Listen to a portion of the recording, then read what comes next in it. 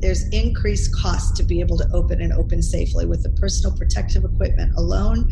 Everything that we need to be within guidelines and to be safe and follow the science, there's a price tag to that. Most people don't really consider public health issues until it affects somebody that they know or that they care about, but that can't be the answer right now. We're all guilty of failing to follow doctors' advice from time to time, not exercising enough, eating too much fast food, and not enough fruits and vegetables. But why are so many people not only ignoring doctors' advice during a pandemic, but actively arguing to overturn it? Welcome to our ABC 10 News Coronavirus Impact Podcast. I'm Ben Higgins, and we're looking at the different ways the ongoing pandemic is having an effect on our community. In just a moment, we'll hear from a local doctor with a message to everyone currently trying to shout down local health officials.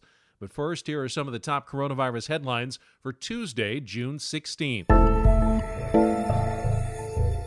The San Diego Unified School District Board met today to discuss what the reopening of city schools will look like in the fall. ABC 10 News reporter Adam Rakusin spoke to Superintendent Cindy Martin. Can you visualize for them what a day might look like? Face masks, temperature checks, social distancing? The California Department of Public Health has released the most current guidelines, and those current guidelines are the ones that we will follow. The County Office of Education said we're following the California Department of Health guidelines, and what's most important is for families to know that we'll be safe. And those are things that get determined at the school level within those guidelines. There's not one perfect way for me to say how every campus is going to look. That's Superintendent Cindy Martin discussing what on-campus life could look like when students go back to school. At this point, there's not a lot of answers, but Martin says when the district releases a concrete plan, families will have options, including an upgraded online program. It's going to be vastly improved upon from what people are experiencing currently in the online option. District leaders had been waiting on the state to pass a budget before moving forward. The governor's May budget revise would have cut hundreds of millions of dollars from districts across the county. A reworked version passed by the legislature Monday night put that money back. We've made it clear that we would not reopen unless we could make it safe. And the state budget reversal that happened yesterday makes that possible. On Thursday, the district will send out surveys to parents asking whether they want their kids to go to school on campus or virtually. Researchers in England say there's been a major breakthrough in the fight against the coronavirus. They say they have the first evidence that a drug can improve a patient's chances of survival. They say the steroid dexamethasone reduced deaths by 35% in severely ill hospitalized patients. Researchers say it did not appear to help less ill patients. Doctors say the drug is highly affordable, easy to make, and only a small dose is needed. And a new British study suggests that widespread wearing of facial coverings could significantly cut the transmission rate of coronavirus, making it the most effective way to get economies open as safely as possible. The study was conducted by Cambridge and Greenwich University scientists who projected that if a majority of people wear facial coverings, the person-to-person transmission rate of the virus would drop to less than 1, effectively flattening the curve of COVID-19. Still, some San Diegans are pushing back against the order to wear masks in public. The state recommends masks, but leaves the decision to the counties. Every jurisdiction is different, and San Diego will continue mandatory face coverings. Since early May, the order has been in place. Face masks are required when you're in public in San Diego County. Now there's a clear pushback over masks from those who want the orders removed and those who wish to see them continue. Whether those orders are even being enforced, though, is still somewhat unclear. Late last month, our news-gathering partners at KPBS talked to the Sheriff's Department, who said they'd only cited one person for not wearing a facial covering. The U.S., Canada, and Mexico are agreeing to extend their travel restrictions through at least July 21st. The measures first went into effect in mid-March at the beginning of the pandemic. They restrict all non-essential travel, while essential workers like healthcare professionals, airline crews, and truck drivers are still permitted to cross. Meanwhile, hospitals in Mexico continue to be overwhelmed. The country has more than 150,000 confirmed cases and nearly 18,000 deaths. Federal health officials say there's no clear evidence of a decline, but businesses keep reopening.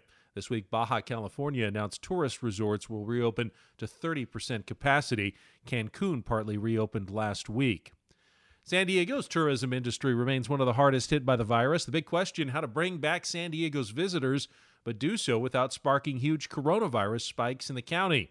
In that effort, the San Diego Tourism Marketing District directing more than $30 million to the San Diego Tourism Authority. The Tourism Marketing District works with the city to use taxpayer dollars to promote local events and tourism. The group says it's hoping the big injection will help with a new campaign to attract people back to San Diego as restrictions get lifted. They say they're going to focus on attracting tourists to outdoor locations in the county and also try to convince San Diegans to do more staycations. Little Italy is preparing for a second weekend of expanding restaurant seating into the streets. The expansion could help the restaurants working on razor-thin margins serve their normal customer load. Some restaurants are having a little fun with the social distancing, closing off some tables by filling the seats with celebrity cutouts. Something just cute, and it makes people, like I said, just feel comfortable. The association says the event was a major success with good social distancing practices. They'll do it again this Saturday with even more restaurants opening. They could expand it even more in the future. While quarantine conditions have added stress for some, they've also brought an unintended benefit to others, a better night's sleep. Researchers at the University of Colorado Boulder and the University of Washington looked at the impact stay-at-home orders are having on the sleep of college students. They found students are sleeping 30 minutes more per weekday and 24 minutes more per weekend day. That's similar to results from a study done in Europe. Researchers say for those who aren't sleeping well, they have some tips to fix that. They looked at the group as a whole. They found that those people who maintained or got exercise and got more sunlight during the COVID stay-at-home, they found that they actually had less reductions in their sleep quality. Researchers also say one downside of the stay-at-home order is that people are going to sleep later. We're seeing more signs of angry resistance to public health orders, including up in Orange County, where their top health official resigned after receiving death threats over directives requiring people to wear facial coverings. Doctors from the San Diego County Medical Society are worried that reactions like that will ultimately worsen the pandemic and lead to more illness and death. Past President Dr. Will Sang spoke to 10 News with a message to those who were protesting local public health guidelines. First, thank you for having me in, but I would like to say, really, on behalf of over 4,000 physicians, the San Diego County Medical Society, really, we strongly support our California's public health officials. We see it here as well. It wasn't just Dr. Quick in Orange County, but also Dr. Wilma Wooten was also threatened as well. She had a lawsuit filed against her and her request to have these non-pharmacologic interventions to wear your face mask, to promote social distancing. This is very concerning to me because really what we're doing is promoting science, and to be attacked for telling the truth and promoting science is really a little concerning. So the whole physician group, the San Diego County Medical Society, is really advocating for these public health officers who are speaking the truth of science. To what do you attribute these rising numbers of people resisting the advice of doctors and public health officials? I think that there is a reality that the economy is being affected, and we completely understand this. But that should be separated from what needs to be done to protect our public. Because if you ask my patient who gets discharged from the hospital from an intensive care unit after a month stay there, I guarantee you they're going to tell you, wear your mask. It's important. You don't want to spread this. We know that facial covering is a means of source control.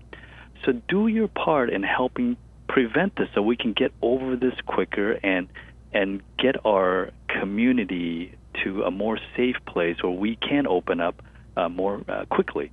So it's part of the solution. If everybody follows just universal masking, you control your virus, you decrease the spread, you get us over this pandemic much quicker. So I think a lot of it is fear and misunderstanding, and I think if you educate people and tell them about how things get transmitted, we can do a better job at getting over the pandemic. So I think fear has a lot to play in it. Are government leaders being good allies of the medical community, or are politicians too often at odds with doctors on issues of public health?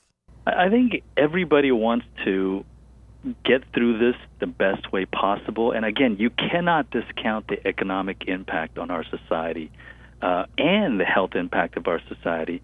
So the best I can say is really from a science perspective, we know covering your face and coughing will prevent the saliva and the sputum from being transmitted. So we know from a science part that helps. The political aspect, it's a little harder for me to define because there is a lot of factors that play into their decision making. So I think I'd be speaking out of my scope. I can speak on the science part, but I'd be speaking out of my scope in the political aspect.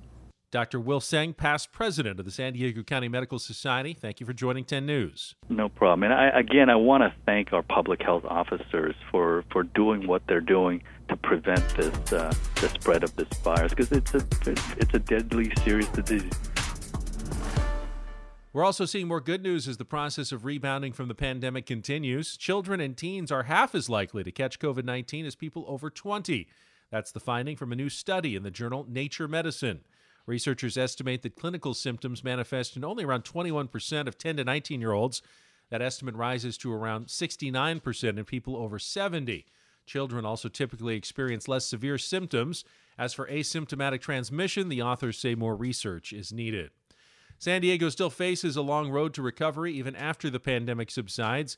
ABC 10 News is committed to helping San Diegans rebound from the turmoil created by the coronavirus, getting back on our feet, finding jobs, resources, and creative solutions to rebuild. Together, we'll find a way. For stories and more information on how we bounce back, go to 10news.com/rebound. That's all for today. I'm Ben Higgins.